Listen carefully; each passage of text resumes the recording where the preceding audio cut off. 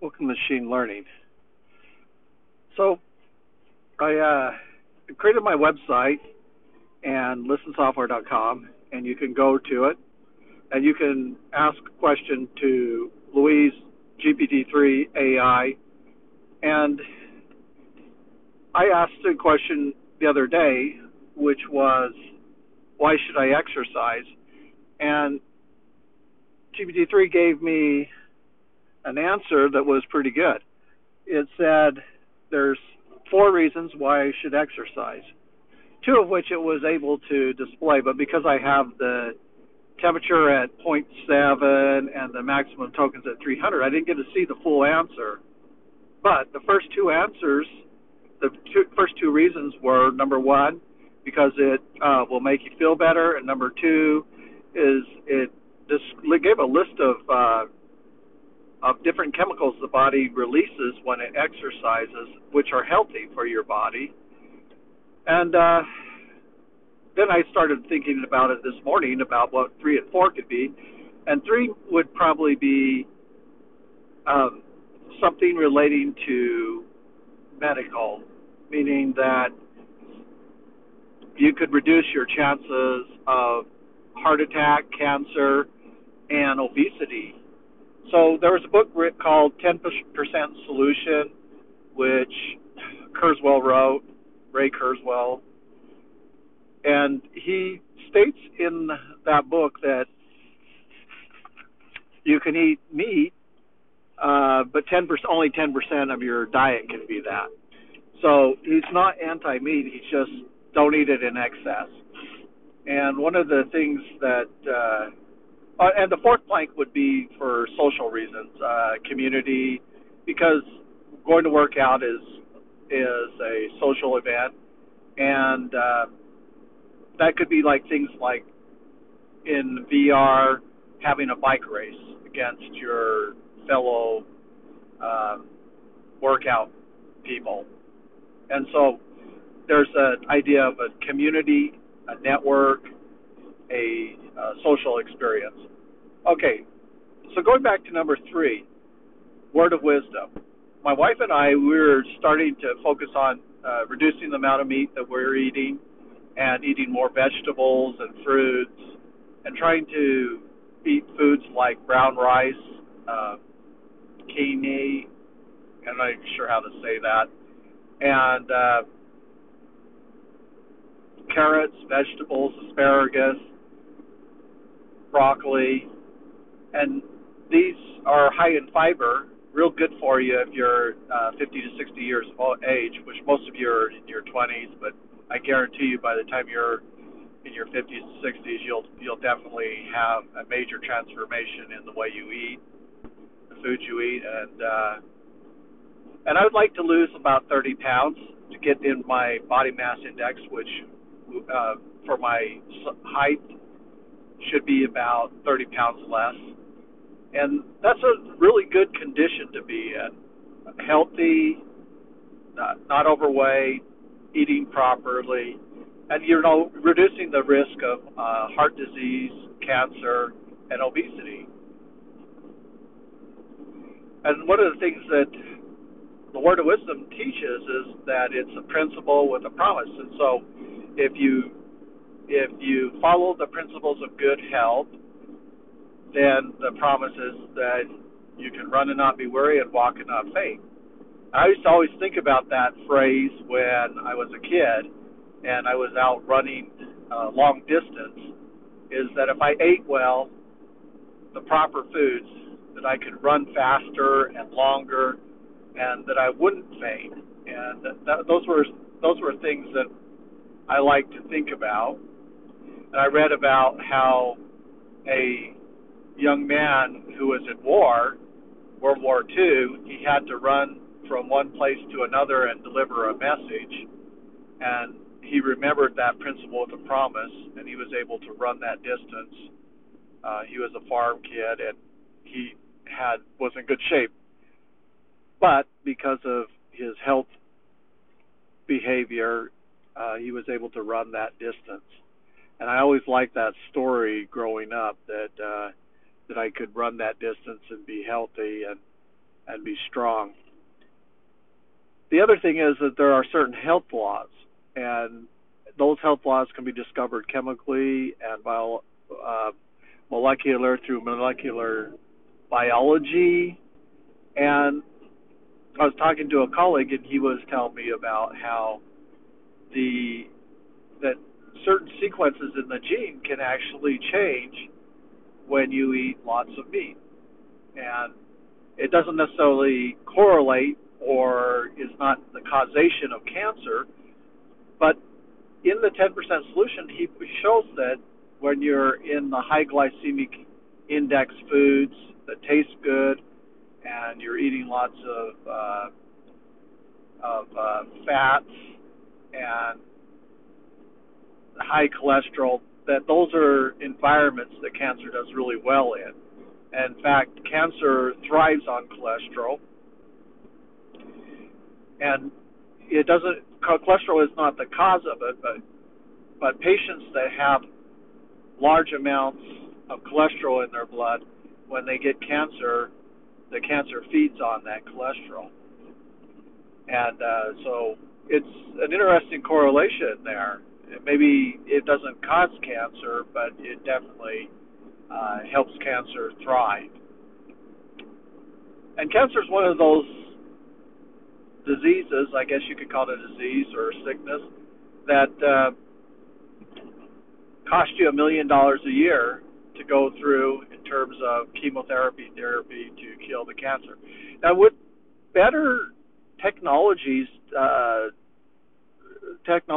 like that have been utilized in stem cell, where they're now learning how to deliver the medicine, the chemotherapy medicine, to the cancerous cells, vectors that bind to the cancerous cells, and then have a higher percentage of killing those cancer cells.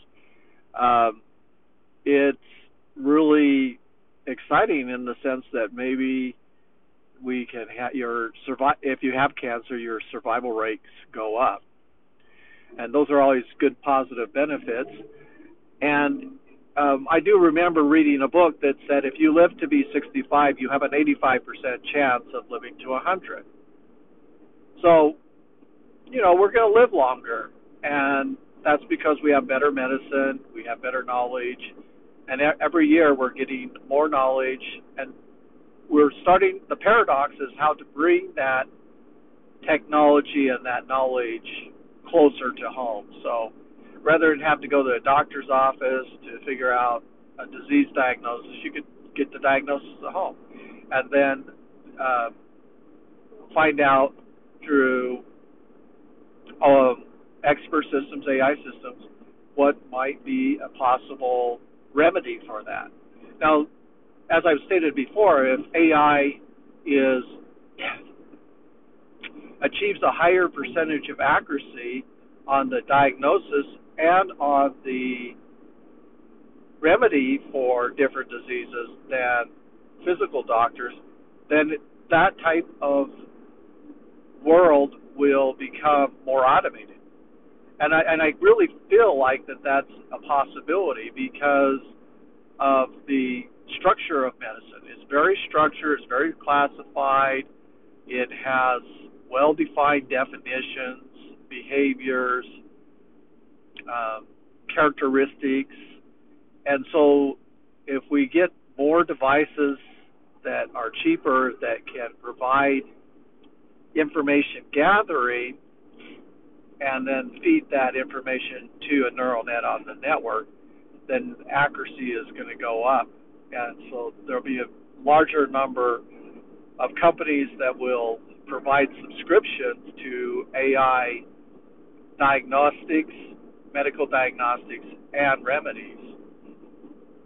And for that reason, the healthcare industry is due for a major innovation because it's largely funded by government through Medicare, Medicaid, and those social programs are somewhat broken.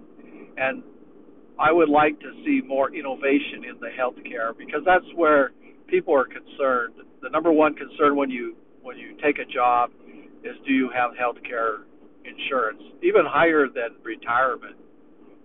Because you can live on Social Security, it's be difficult, but you can. But without health care, how can you afford any medical treatment? It's so expensive. And so by using AI to get that level of accuracy that we need in the medical industry, and to have broad range capabilities, not only, not in an isolated area like colds and flus, but digestive tract, cancers, oncology, which childbirth, etc., depression. We've talked about the virtual psychotherapist using GPT-3 to help the individual talk and remember what the person's talking about, and almost like self-journal for that individual. And that's one of the things that I've shared with OpenAI that I would like to have the capability is to have an API where I can send back information that I extract from the conversation that I want OpenAI to pay particular attention to. And so I would send back a JSON string with different information that could be valuable about that conversation, and have it stored in a NoSQL database, and GPT-3 parse the non-structured data and learn it. And so it becomes this feedback loop or cybernetic loop that is lacking in GPT-3. Now you can do fine-tuning with GPT-3. You can upload documents, and you can have it run different epic cycles to train on it. And those are all, and so it creates this layer of knowledge. And I was listening to a podcast on storytelling, and in that they were talking about how they needed to create a new layer so that they could have continuity or memory in the sequence, because when you're telling a story or the human experience, it's based on precedence. And so if you have these different reference points that relate to history, then you have more continuity in your story, and so it doesn't turn into this kind of random branching on your storyline, but that it's following somewhat a continuous line, and the story is being developed as you go. Your characters are being developed, the story is being told, and the original facts are being sustained in that storyline. And so those were some interesting problems that they were faced with when trying to apply GPT-3 to storytelling. And so this professor from Georgia Tech was saying that they had to create these continuity layers or rule layers on top of the natural language processing, the text generative neural machinery. Okay, so in a nutshell, I'm pretty positive about how we can use GPT-3 to answer questions. I feel like that it'll be the new type of engine where you could have GPT-3 summarize, go out, read websites that you are interested in. You could give it a list of websites that you want to know information about, and then rather than spend a half hour or an hour or so studying that website, you could have GPT-3 read the complete website and then give you a text summarization about what's important on it, and then have question and answers. And those are the things I think are really important. I know I spend a lot of time on Google refining questions, writing out questions to find the technical answers I'm looking for.